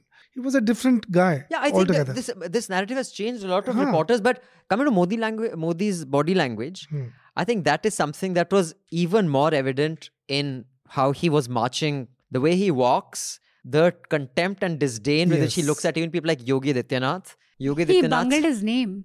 He bungled his name up, no? He said Yogi ji, Adityanath ji, something. No, but this is the Adityanath way. Yogi. Haan. But I mean, people- the disdain he has is so evident that Aditya Yoginath, he called it. Aditya Yoginath कर दिया उसका, but वैसे उसने Leonardo da Vinci को भी Leonardo da Vinci बोल दिया Well, था. that's okay. That's But- maybe him but not being able to pronounce. That's fine, which is fine. I mean, I'm not saying he doesn't like the Italian Donald or also. UPI, but I just think he understands how big he is, and nobody, even within his party, can expect to be treated with respect. Okay, but the he kind put of RSS Pradhan on the very high pedestal. He called him Sarv Sadhya. Hamare Sarv the Sadhya. kind of level of North Korean reporting that happened yesterday. I'll tell you, India TV, there's one anchor. She's in Ayodhya with, Ramayana in front of her and just being like a bilkul Meera Bai. So she says, he did this whole Shashtang in front of the Ram. He just latoed completely. So she's like, कहीं ना कहीं मोदी जी ने देश के पहले prime minister हैं जो ये कर रहे हैं. ऑब्वियसली पहली बार हो रहा है तो पहली बार ही करेंगे. और इससे पहले वो कभी दोबारा नहीं आए. रामलला तो यहीं विराजमान थे, वो कभी भी आ सकते थे, लेकिन वो नहीं आए. शायद कहीं ना कहीं उन्होंने मन में सोचा होगा कि मैं तभी आऊंगा जब मंदिर बनेगा. मतलब the level of this anchor who's giving Motive. so much motive to something like this, thinking on behalf of Modi ji. Now I was just like, now wow, see this the is counter next reaction. level. All India Muslim Personal Law Board, they have said today, I mean their statement I read, that under the Sharia law, we know that this masjid existed here. So for us, the masjid will remain on that place. So now they have said it today. So now Aisha is the Muslim law, or it says one loony guy? All India Muslim Personal Okay. Board law. Because there's one lunatic also who keeps saying ANI keeps getting him. And what I feel now, so I do not blame if the Muslims, they raise themselves as monolithic community and they start and they become pan-Indian, Also, I think the messaging which nobody had actually the guts to discuss because everyone was falling into that same narrative was that why was this day chosen? Yeah. The day which abrogation of Article 370, which is the day of Yes. Matam for Kashmir, yes, is this day of celebration. It is not by chance. Absolutely. It is a message. And like I said, if people still want to pretend that this is where it stops and nothing else happened, they're welcome to. I think they will be proved it wrong. won't stop. But I just find it's disturbing. But I think I will be living through very interesting times in my life, which I never thought I would. Interesting. I feel a dread. I feel lucky sometimes when I look at my parents. Ki, chalo, you don't have to. I don't know what we'll see. No, I'm happy. I mean, I think I'm India here. till now was the first time in my life. I've been a very rabid India feel, and I'm pretty nativist. I have been, but now, I mean, for the first time, last 2 years, I felt like I don't know if I want to see what's going to happen in India. As a professional, I was pretty happy till I was with Indian Express, but then I started seeing the bad time. I'm very happy that I'm with News Laundry now. Chalo, I'm glad. But Sir, I mean, at least someone is. Interesting, though, I don't know. I mean, I just feel it's going to be really tiring times, and especially when you see the media capture. It So- really It seems So it's before we move impossible on- to fight this. Before we move on to the next subject, Mayank, any additional thoughts on this issue? Yeah, well, I mean, I sort of agree with all of you because, we've all had friends in Pakistan and they said the same thing about what happened with Zia's Pakistan back in 79 and how a country totally of a certain, which had a certain life and a certain culture and a certain way of, a certain worldview completely became an unrecognizable country almost overnight with the Islamization of Pakistan. We tend to see Pakistan as the way it is and that is always the way it was. But that's really not the case. I mean, they were done in by a government, and of course, they were by a military dictator. Same story here about Iran. And if you meet people from there, especially the generation in their in the 50s and the 60s now, the Iran that they grew up in is very different from the Iran, the Islamization of Iran. Of course, there was that comic again, book around it, right? That award-winning, it's a lovely graphic novel. I forget what it's called. Persepolis. Yes, correct. Amazing. Yeah, it's a fabulous and a great. Of course, the same graphic novel has been turned into film, and yeah, it talks about just that year, which is with the Shah of Iran, the sacking of the Shah of Iran, and how that. So, I don't know if you guys have been, but it's a fascinating country to visit. Until recently, Indians could go without a visa. Of course, that's not the case anymore because we've fucked up our relationship with Iran as well. But you see people who are so different from their government. they're mostly the people I met in Tehran are all, as 1/6 of the country is in Tehran to begin with, they're all atheists. The young people are all atheists. They don't give a shit about religion, but their government is so different from the people on the ground. And I have a feeling with a lot of people, especially in urban quarters and with technology, even the villages will merge with urban centers eventually. I think we'll become very different from the kind of government we have. If that's the route we're taking, because that's really what happened to two countries I know for sure. And that's where we are at this point. In fact, I was just discussing with Manisha today, about how long this will last. I said there'll be another festive air when the temple gets completed, which will be just around the election time. And for a country, and Manisha and I kind of disagreed, she says eventually people get sick of it. They'll want jobs, they'll want some growth, they'll want some real. I said, no, when people are so miserable, it takes very little to make them happy, just like cricket made Pakistan happy. I remember, when I think it was 92 only when 92, that's right. When they won the World Cup, Imran Khan announced his retirement, I guess without taking Zia's permission. And when he went back and Zia had that dinner or lunch for them, he said, I would urge Imran Khan to reconsider his retirement announcement. Of course, Imran Khan would not have the guts to say, nahi Zia, main teri baat nahi manunga. Nahi to Zia se अच्छा बच्चू, तो अभी तो मैं cricket खेलने को बोल रहा हूँ ना, मैं तेरे आंखों के साथ गोटियां खेलूंगा. But so Imran Khan reversed his decision but for the longest time, Pakistan was just happy beating India in cricket. When that generation of Wasim Akram, Imran, when they had a far superior cricket team. Javed Mia. So they did not give a shit that their country was going to the shits. When they beat India, they were thrilled. Absolutely. We are fine. Our country is not much smarter. It can be going to the shits. Every 2 years, there will be some Ram celebration and people will be... we will become what cricket was to Pakistan. They will make religion to India and successfully. I still have a lot of faith in Indian voters, though. I do think that even though a lot of people are devotional and Ram is important to them or Hinduism is very important to them, I do think that we've tasted a certain kind of progress which is hinged on jobs, good education. I don't think we want to come back from that. I do think that people will want that and will want it to get better. Before I move on to the next, just a couple of other announcements. We have a couple of mails and I could please remind you to subscribe to News Laundry and pay to keep news free. Tell your friends, relatives. We have a bunch of interesting panel discussions coming up. We have some reports coming up. We have some NL Sena projects. So check out newslaundry.com and pay to keep news free. Please, I urge you. Can I just add one point to this our discussion? I was actually checking out this image today on Mumbai Mirror is of this guy on a road, and maybe we can put it as a link so that people can also see it. He's sitting on a divider, it's flooded both sides, and he's crying. And the caption says, Ashok Singh, 45, a Bhendi Bazaar vegetable vendor, opened his shop for the first time in 4 months on Wednesday, but was forced to shut it because of flooding, bursts into tears at King Circle as he walked back to his house in Kurla.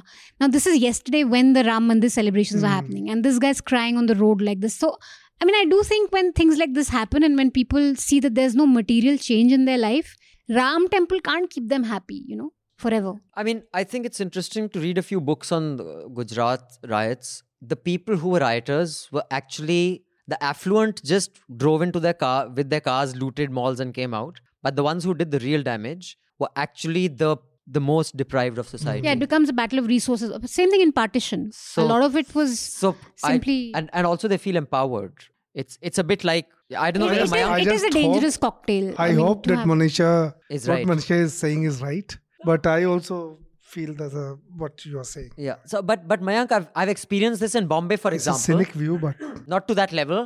But through the year, the people who live in the slum and squalor, and I will say this, that I realized, much as I hated Bal Thackeray, when I actually went and lived in Bombay for a year, I realized why he became what he became. Because when you used to walk, I was, whether you're walking Lower Parel, like the slums are pretty much spilling onto the road. Like in Delhi, the slums still have some privacy from the road. You see, you can go into a slum and I'm not saying they're Alishan, but in Bombay, every passerby is looking into your slum. In Delhi slum, only your neighbor is looking into yours. And then I had a first-hand experience of knowing someone who had a problem with their household help. They were really nasty to her. And they, this was a big Bollywood name. And the Pali Hill police station would not file an FIR because how dare a maid file a complaint against that star. And that maid went to Shiv Sena, and that star and the whole family were bumbling and compensating her and saying sorry because Bal Thackeray's men said, you provide justice or we will drag you out of your house. in your lovely Pali Hill. So it hit me that why Bal Thackeray emerged, because the police failed. Having said that, Bombay was still a city for the affluent. And when I was there for Ganesh Chaturthi in a car, in the middle of the whole bheed taking it, the way they bang your car and look at you defiantly, fucker, you have the balls to step out of your car and question me. They will bang your car, they will kick your car. It is the one day where you cannot get out of your car and say, how dare you fucking touch my car? Because you're fucking shit scared. And while it was a one-day thing in Bombay, I think Modi will make it a normal thing. Do you see that, Mayank, at all? So here's the thing, Abhinandan, a regional party like Shiv Sena, which is a strongly cadre-based party, which has its office practically in every neighborhood and, neighborhoods within neighborhoods, they've almost become like the touch point for people on a daily basis. And something I don't think we appreciate enough, in the sense of if the people in a slum, if they face a problem, they know who to go to. It could well be the corporator that they go to, who's usually a Sena corporator. And this is a relationship and a bond that they build over years, and then it gets paid off during an election. I think that really explains to a huge extent the power that Shiv Sena wields in the city. And despite non-performance after non-performance, especially when it comes to the municipal corporation, and you see that in your TV news every year of what happens in the floods, they still keep getting voted in back, because if there is some, which is what you'll notice about so many of these local politicians, they constantly keep in touch with their base, and that explains their victory. And in terms of whether there'll be, what you're suggesting, Abhinandan, at some level is also civil war, isn't it? That anybody will go beat up anybody. I have a feeling that the government gets all its resources and all its power also from the big corporates. And I think I doubt that they would want the lower strata to suddenly, storm the Bastille, as it were. It would not be something that the big business will be very happy with either. What you said is interesting. Although I have spoken about this on Hafta in the past, I won't call it civil war, but what I am saying is reeks of anarchy. But it has been my thesis for a while that we are already at some level of functioning anarchy. The only thing is, what is anarchy when there is no rule of law? So I think the question of whose anarchy is anarchy and whose anarchy is order is different. For example, I think the Sanjeev Nanda case, where he, ran over 5 cops and got away with it, and then later there was a retrial, but nothing significant happened, was anarchy. That happened in Delhi. So it got a lot of attention. But what happens in police stations around the country, what is happening in Delhi today, where the police is just arresting people with no significant evidence and accusing them of engineering, is anarchy. Only thing is, the anarchy in our society has been an anarchy in the favor of those who have the resources and access. So we don't call it anarchy. If, let's say, rather than me being able to drive over someone and get away with it, if that person could come into my house, kill me and leave, then it's, anarchy ho gayi. But the fact that the other thing is happening for the longest time, we don't call it anarchy. So, and I don't think anarchy is an event or a black and white. Between order and anarchy, there is a long spectrum. Indian governance is closer to the anarchy end of things than to the order end of things, is what I think. So whoever can threaten the other will get his or her way. It's pretty much that simple. And sometimes you use the law, sometimes you use the mob. A couple of emails. This one is from Rahul Giri. It is really heartening to see you people discuss significant topics in Hafta with such candor. I lost all hope in Indian media, and then I found you. You are really the last glimmer of hope for independent media. I like Abhinandan, Atul Mehraj and Raman sir, but Manisha is my favorite, especially after... Good choice. After her vociferous defense of opening of liquor shops during the lockdown. Yeah. Because Manisha always covers the most important things, as you can see. Because, when the public pays, the beoda is served. So like what I had said, some people drink milk, some people drink beer. Yes. So yeah, it's essential service. Mehraj's analysis of caste as defining feature of our society is bang on, as reported by The Economist on July 25th. Out of the 89 highest ranked civil servants in central government, just 4 are not upper class Hindus. 2/3 of the Supreme Court judges, 31 judges, are more than half of all state governors are upper caste Hindus. Out of 121 people in senior jobs such as editors in mainstream Hindi and English press, all but 15 are upper caste and not a single one is Dalit. Regarding the debate about subjectivity in journalism, I believe that journalism is not about objectivity but rather moral clarity. I want to ask whether subscription-based model of media is also not open to bias, as people belonging to particular ideology would stop subscribing if they find the coverage not according to their taste. Further, not many would be willing to subscribe if they have become habitual of free news. So how can we make this model sustainable and independent at the same time? Rahul Giri. Rahul, I've actually written a piece called Our Position News Laundry. You're absolutely right. There is no such thing as objectivity. Everything is subjective. It may be subjective around political ideology, religion, economics, or just what I choose to find interesting. So I would recommend you read that. I'm not saying subscription-driven platforms are the most efficient or the most free of bias. I think they're the most free of influence of corporations and governments, which are the biggest influencers of media. So it's the next best thing. Just like democracy sucks, but it's the best we got. Similarly, subscriptions suck, but it's the best we got. Any other views? Subscriptions suck or ads suck? No, he's saying that even that is not free of bias. I agree with him, but there is no such thing as objectivity unless you're talking about math. Everything is subjective. So then Vaibhav says, last week Swati made some fantastic points in her email. I was too tired of the topic of discussion being wokeness and whatnot. At some point, you can't change people's minds. All I will add is that clarifying the religious beliefs of a minority child is not only the right and polite thing to do, not doing so can leave you vulnerable to legal suits. In fact, Vaibhav has said that in the US, especially New York, you are legally required. Someone actually got into shit because there was some famous case where a kid refused to sing the national anthem and they were penalized and the case went all the way to the Supreme Court. So you're Libu Naxalite. So point taken. What you're saying is that even if there was an overly woke teacher, what that teacher is doing is legally correct and it should be actually lauded rather than made fun of. Point taken, bro. Although I do think it's a bit much, but yeah, I get what you're saying from a legal point of view. Sahil says, nice word, Salad Abhinandan.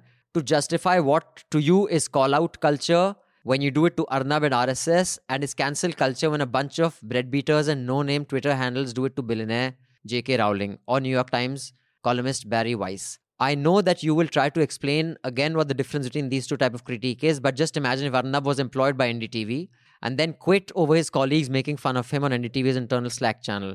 Would you go after the sensitive, safety-seeking NDTV reporters for bullying Arnab? Or would you be doubling down on Arnab for being a bumbling idiot? That's basically it. May I suggest you take a breath and first try to understand that the stalwarts of op-ed publishing were whining in the Harper's letter about a bunch of nobody anonymous Twitter accounts who ironically termed their critique cancelling because Twitter, TikTok, Reddit were the only means available to them to find solidarity. Arguably a bit like what Nuisance tries to do every week to Republic and Z, with even the same amount of real-world effect. Nothing. When famous authors of mediocre children's books get to unabashedly spew their bigotry against already marginalized trans people to their millions of followers, or when a snowflake reporter goes after the actual job of Palestinian professors in US, that's real cancel culture. Grow a thicker skin, please, Sahil. So Sahil, again, I will say... I didn't understand his letter. Isn't he... But you said you were... I didn't agree with Barry Weiss. Yeah, so that's what I mean. I think Sahil, in his enthusiasm of arguing... Sahil, I invite you for a debate on NL versus NL. I think you have lots of things and you're under the misconception that I don't have a thick skin. So let's talk about this, bro. I have absolutely no problem in people calling me out, and I have read many mails on Hafta doing exactly that.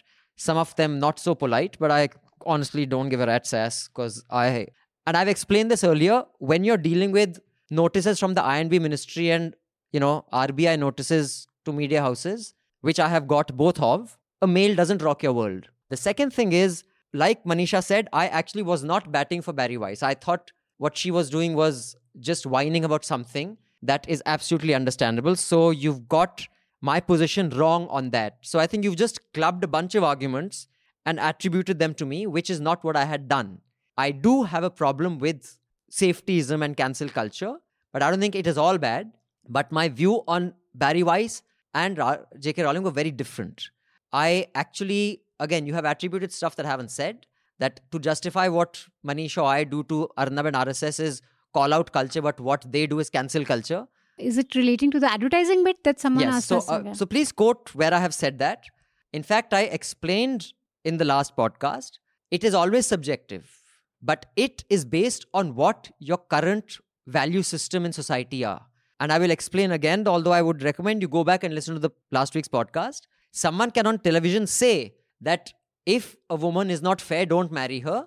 don't marry her unless she gives Dahej.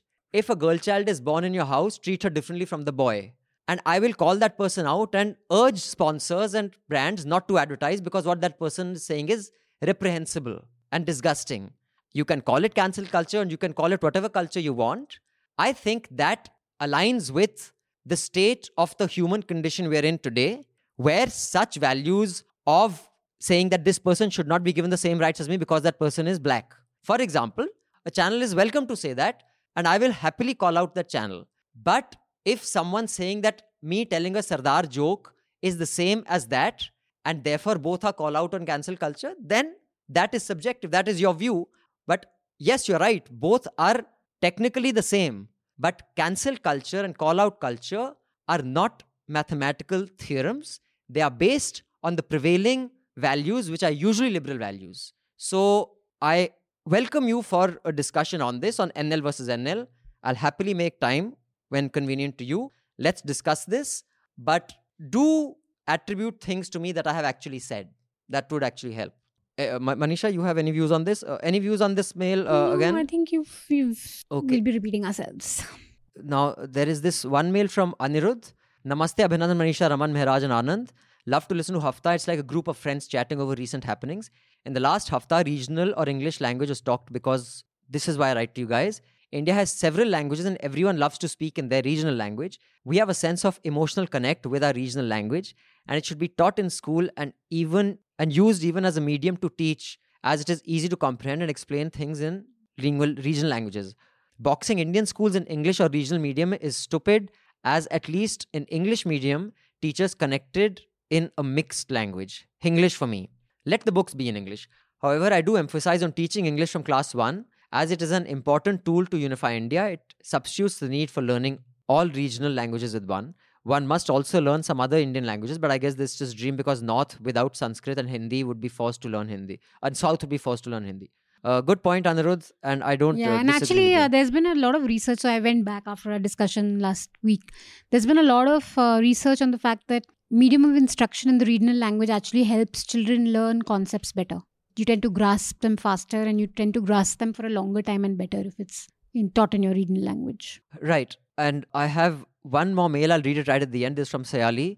But the last issue I'd like to discuss, and then we can come with our recommendations. I want to discuss this whole Supreme Court of Prashant Bhushan on contempt. So we did discuss this briefly, but Prashant Bhushan gave his response recently. And before we wind, by the way, it's just come that another actor has... a television actor has died by suicide. Yeah, and I'll tell you exactly who this person is. Mayank, do you know? No, I've been with you guys pretty much for an hour. I have not seen anything right before that. I'll just not checked. I'll just tell you the name. Samir Sharma. A television actor. It's a pretty common name. I know a film director with that name. Don't know an actor. No. In fact, this person has acted in Kahani Ghar Ghar Ki, Kyunki Saas Bhi Kahi Bahu that's a massive show. Oh, okay.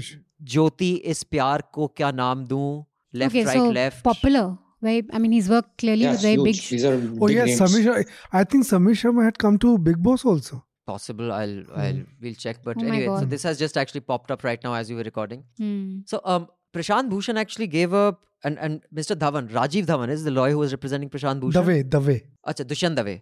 Correct, Dushyant Dave. But was Rajiv Dhawan also part of his team? I'll just check on that. But they have said that commenting on the Chief Justice is not a contempt of court, and the person, and he said in his letter, he expresses regret that he suggested that he wasn't wearing a helmet, the Chief Justice, but he has not apologized. And very interesting, I'll just check the lawyer who said this, said that when you have a case like the Ayodhya case and three other... Dushyant Dave. 370, Article 370, and then you get a Rajya Sabha seat, it is not unusual for the Supreme Court's respect to something like that. And I was like, okay, these guys have dug their heels in for a fight, and very good they have. Because otherwise, even Arundhati Roy, I like her a lot. I don't always agree with her because I think she goes too far in the Republic of One kind of notions. She also apologized when the contempt was slapped on her during the Narmada Batao ruling. And a lot of people apologize. And I don't hold it against them because you don't want your life to come to a standstill. But Chandan Mitra had apologized. When pretty much everyone apologized. Editor of Hindustan Times. I remember Madhu had to apologize when she did that whole thing during Why India days. But these guys have dug their heels in because I think now they realize it's a serious battle. So let me start with you, Mayank. What is your view? I don't know whether you've been following this case, but on this whole contempt of court, how scared are people of the court? Clearly very, because I was watching a discussion and who was this person? Very outspoken. Then suddenly, who was the anchor? They said that, are you saying that the court's decision is, this was I think on NDTV only, on the Ram Janmabhoomi day. Are you saying that no, that's not what I'm saying at all. That's not what I'm saying at all. And suddenly the person backtracked. I was like, dude, this is like what the army is to Pakistan. That you'll criticize politicians, you'll criticize the Supreme Court, but you will not criticize the army. India is becoming, you'll criticize the BJP government, but you cannot say a thing to the Supreme Court. It's got to that stage, and I think that's pretty sad. Mayank, your views on this, if any? Well, I mean, I think we've all grown up in India where the words contempt, court, like it just freaks us out, doesn't it? And you know that this shit is real because if they are the final authority when it comes to finding you guilty of anything or not, and if they are pissed off, then where do you go? There is no other door to knock in that sense. But I'm quite, I have to say, I mean, not that he needs any testimonial from guys like me. I mean, he gets it from his followers and his admirers over years. I mean, what Prashant Bhushan has done, and also some people like my former boss, Akar Patel, I saw him take the same tweet of Prashant Bhushan and put it on his Twitter handle. So there is, I think now it's reached a point where a lot of people believe it's the Armageddon. It's the final fight. I mean, you cannot keep quiet anymore because it's not about this one particular instance. It's going to be instances after instances. And it's best that you put up a fight now or keep quiet for the rest of your life. And I think that's what it's become. I mean, in terms of the rulings that Supreme Court has given over the past few years, they've been quite shocking. I mean,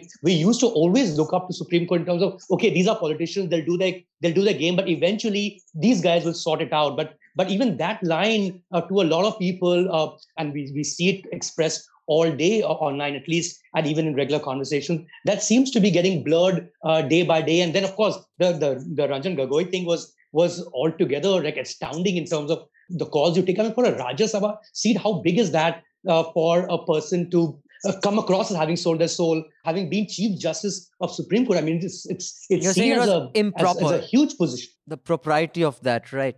Anything, Manisha, Raman, you need to add from last week on this? You think this time Prashant is in the mood for a fight to the end? I'm very glad that, this entire episode has brought, a sharp focus on the act of judges, Supreme Court judges. So, and also certain things that Prashant Bhushan has clarified, like his interview to Tehelka, which is part of the contempt, where Prashant Bhushan is saying that, what do you mean by corruption? Corruption is not just monetary corruption. Right. Corruption is how your conduct in the court. How. So he said all this in his response? He said it in his response. Right. So he defined corruption. So I said corruption in that sense.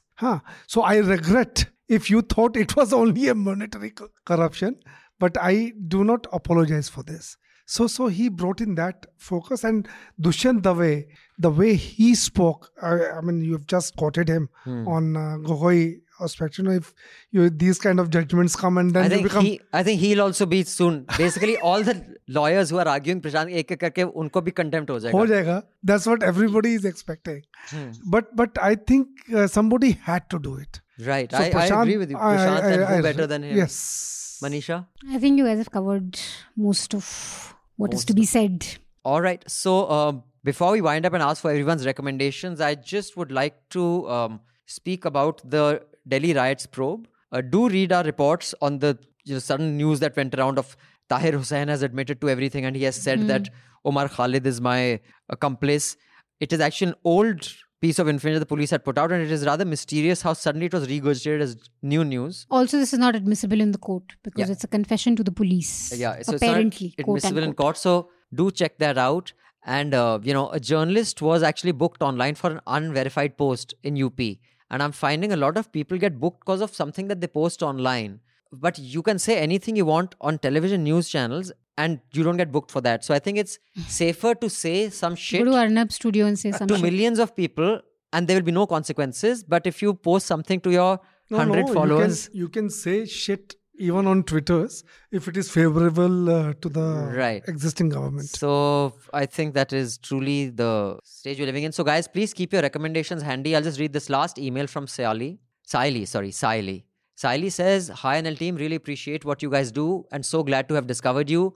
I'm writing in reference to the discussion on the importance of education in English. I believe it is that language that connects most of the world.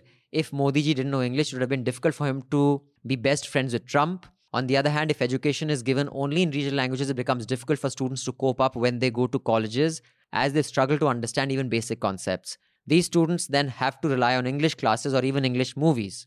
I understand the need of teaching regional languages and believe that everyone should know to read and write at least one regional language. English is also the language we use while communicating with fellow Indians, where knowing Hindi is not a priority. If someone wants to go abroad to study or work, speaking English goes a long way. I can go on and on the importance, but it might get too long.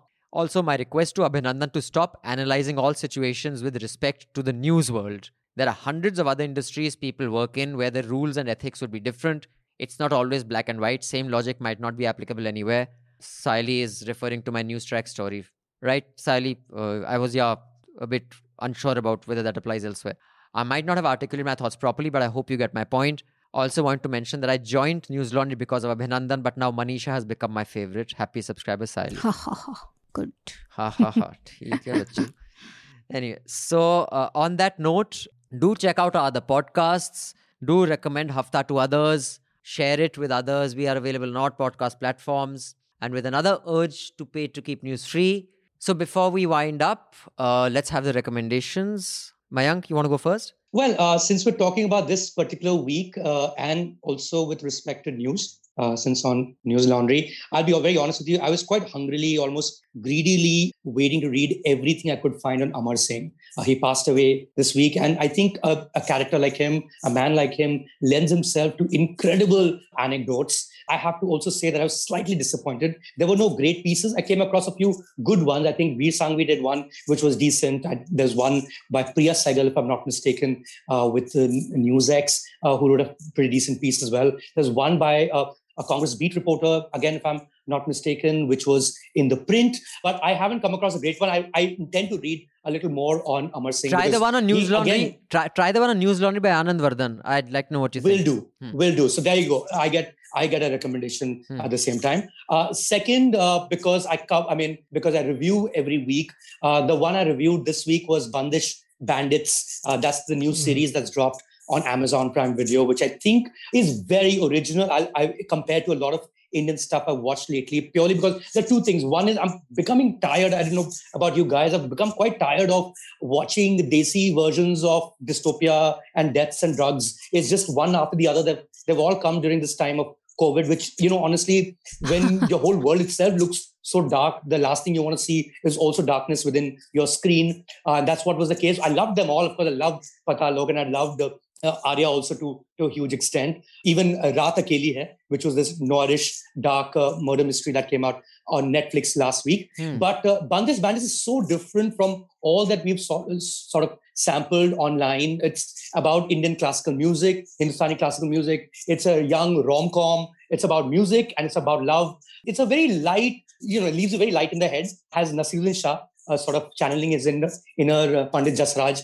on the show. I found it to be very original, very uniquely Indian. 10-part series, 40 minutes each. So that's a lot of time spent on that particular show. But you don't have to binge it. I don't think it's a binge-worthy show, but definitely one of the best light-hearted Indian entertainment that I've seen since Panchayat, which I thought was the best thing I saw during lockdown. Not the best. I think Pata Log was still the best. But yeah, I would heavily recommend Bandish Bandits. New cast, like the leads are new, and Nasir and Atul Kulkarni, the old hands on the show, does a really fine job, keeps you hooked, and there's great music. I thought the music could have been much better, but there is another thing that I want to recommend, not because I've seen it, but because now the whole world should talk about it, is this film called The Disciple that's become India's first Indian film to be in the competition section at any top film festival. I mean, the top European film festivals being Cannes, Berlin, and Venice. It's competing now at Venice. And this is the same guy, Chaitanya Tamhane, who made Court before this. And that's also in Hindustani classical music. And what they've done there is actually use real life musicians as actors on a show about classical music, which is not the case with Bandish Bandits, because here you have actors and they suddenly break into these alaps which sound really weird because their singing voice is nothing like their speaking voice. But I guess you don't have a choice because you can't expect those performers to be great actors too. So I'm actually looking forward to a Disciple, but that'll take a while. And I think until then you have Bandish Bandits Marathi on film. Amazon By the way, Prime. since you've been covering culture and entertainment and cinema for so long, we have a podcast called Awful and Awesome Entertainment Rap, which is also actually hosted by yours truly. Do check it out. I'd like to know what you think. Will do. Yeah. But thanks for that recommendation. Thank you, Abhinandan. Raman, sir, yours? Three things. Pratap Bhanu Mehta had written a beautiful article on this Ayodhya day before in Indian Express, basically saying that Ram is no longer in Ayodhya. A very passionate piece. One must read. Second is apparently Rabindranath Tagore had come out, with a poem 120 years ago. I mean, more or less prophetic about what happened yesterday in Ayodhya. So apparently Telegraph has taken a cue from that poem. So that poem one should read. Okay, the link will be below. Link will be below. All the links to our recommendation will be below the Hafta piece, by the way. And this third is I saw one on Netflix, this Rebellion. It's a 2 seasons, 5 episodes each. Season 1 is the build-up, but this is about how the IRS came into being. So good piece. Anisha? A piece in NDTV by Anando. Anindya, right. He used to head the Hindi. It's a really good piece on Sushant Singh Rajput. I just wanted to actually quickly read a para of it, if you'd allow me. The piece is called What's at Stake for Bollywood Elite in Sushant Singh Rajput's Case. He says people are identifying in Sushant their struggles with their personal glass ceilings. Many would have faced it in their careers, where those more proficient in English or with better facility with a fork and knife managed to leapfrog into positions of authority even when they were less capable. In others, it feeds their private myths about themselves, about being left out because of their social origins and not because they're not good at what they do. Sushant Singh Rajput's demise builds upon and then amplifies this grievance politics, the permanent sense of being wronged. He really links this well with right-wing populism and how this is actually another sign of fascism. I think you should read it. I think it's one of the more perceptive pieces that have come out. Chalo, I'm glad you've recommended a perceptive piece because I have 2 recommendations, and one of them is for how shallow the thinking is in this case. The first piece is what is actually I discovered, and I highly recommend everybody on this podcast read more about her and everybody listening, because I did not know who she was actually before I was just listening to this podcast, and one of the headlines was that the Somali rights activist Dr. Hawa Abdi has died. I didn't know who Dr. Hawa Abdi was. She was a Somalian elite, financially very well off, and when the Somalia shit hit the fan, all the rich people left the country and kind of settled wherever they could. She stayed on in Somalia and actually worked to kind of do the best she could for the people there who did not have the choice to run. And she was nominated for the Nobel Peace Prize, whatever it means, but she never got it. I think, I'm shocked she didn't get it. And why I recommend this is because someone of this stature is what India needs. And very famously, in the middle of the civil war, where these militants and these factions and warlords and Islamists are killing each other, they attacked her hospital. And she did not flee. She stood her ground. And the militants actually withdrew. And later they apologized for having attacked her. That is the kind of moral authority she had among locals. So I actually discovered her through this podcast, and I read, a few pieces on her. And I would recommend you just Google her name, which is Dr. Hawa Abdi, and read the pieces. You can read some of the ones on BBC and all, but read the ones that appear in some African newspapers and news portals. And there are people like this still. And I think India needs one such. That is one piece. And the second piece I would like to recommend is in a print, which is spectacular in its shallow analysis. It's called Secularism Gave Up Language of Religion, Ayodhya Bhumi Pujan is a result of that. It's by the king of shallow analysis. His name is Yogendra Yadav. I think this piece, again, demonstrates his poor understanding of basic politics, which is why the whole thing that, it's such a big loss to AAP, I have always maintained it was never. And his post facto know-it-all, yet knowing very little analysis. So do read it. If anything, I'd say he at least used to be part of that. I think he's very secular convenient. brigade. He pelos gyan, like, mujhe to pata hi tha, lekin, and also, even post facto, it's very shallow. And I think this essay kind of demonstrates that being able to construct an English articulately and being such a wonderful articulation of shallow ideas is It what works. makes television popular. He is the thinking man, Sohail Seth, in my view. And do read this piece to see why I'm saying that. On that note, thanks Mayank for joining us. Appreciate Thank your you time. so much. Stay safe. Thank I you. hope things in Bombay get better. Thank and you. hope we'll have you down for the Media Rumble next year when it is an on-ground event. But this year, it is going to be a digital only. It's called TMR Online. So join us for that. I'll leave you with this song to all our worshippers who worship everything holy. We need this sentiment today more than ever before. ਕੋਈ ਗੱਲ ਸੁਣਾ ਦੇ ਅੰਦਰ ਦੀ ਵੇ ਬਾਬਾ ਗੱਲ ਸੁਣਾ ਦੇ ਅੰਦਰ ਦੀ ਪੱਥਰ ਦੀ ਇਮਾਰਤ ਹੈ ਉਹ ਜਿੱਥੇ ਜਾ ਕੇ ਬੈਨੇ ਆ ਉਹ ਤੇਰਾ ਪਤਾ ਨਹੀਂ ਮਿਲਦਾ ਉਂਝ ਨਾਮ ਤਾਂ ਲੈਨੇ ਆ ਚੁੱਪੀਆਂ ਵੀ ਲਾਈਆਂ ਨੇ ਚੁੱਪੀਆਂ ਵੀ ਲਾਈਆਂ ਨੇ ਆ ਮਨ ਫੇਰ ਵੀ ਗੰਦਾ ਏ ਉਹ ਤੇਰੇ ਨਾਮ ਦੀ ਮਹਿਮਾ ਵੀ ਰੁਜ਼ਗਾਰ ਦਾ ਧੰਦਾ ਏ All the News Laundry podcasts are available on Stitcher, iTunes, and any other podcast platform. Please subscribe to News Laundry. Help us keep news independent. To catch all our podcasts on news, pop culture, current affairs, and sport, visit newslaundry.com. Follow us on Facebook, Twitter, and Instagram, and subscribe to our YouTube channel.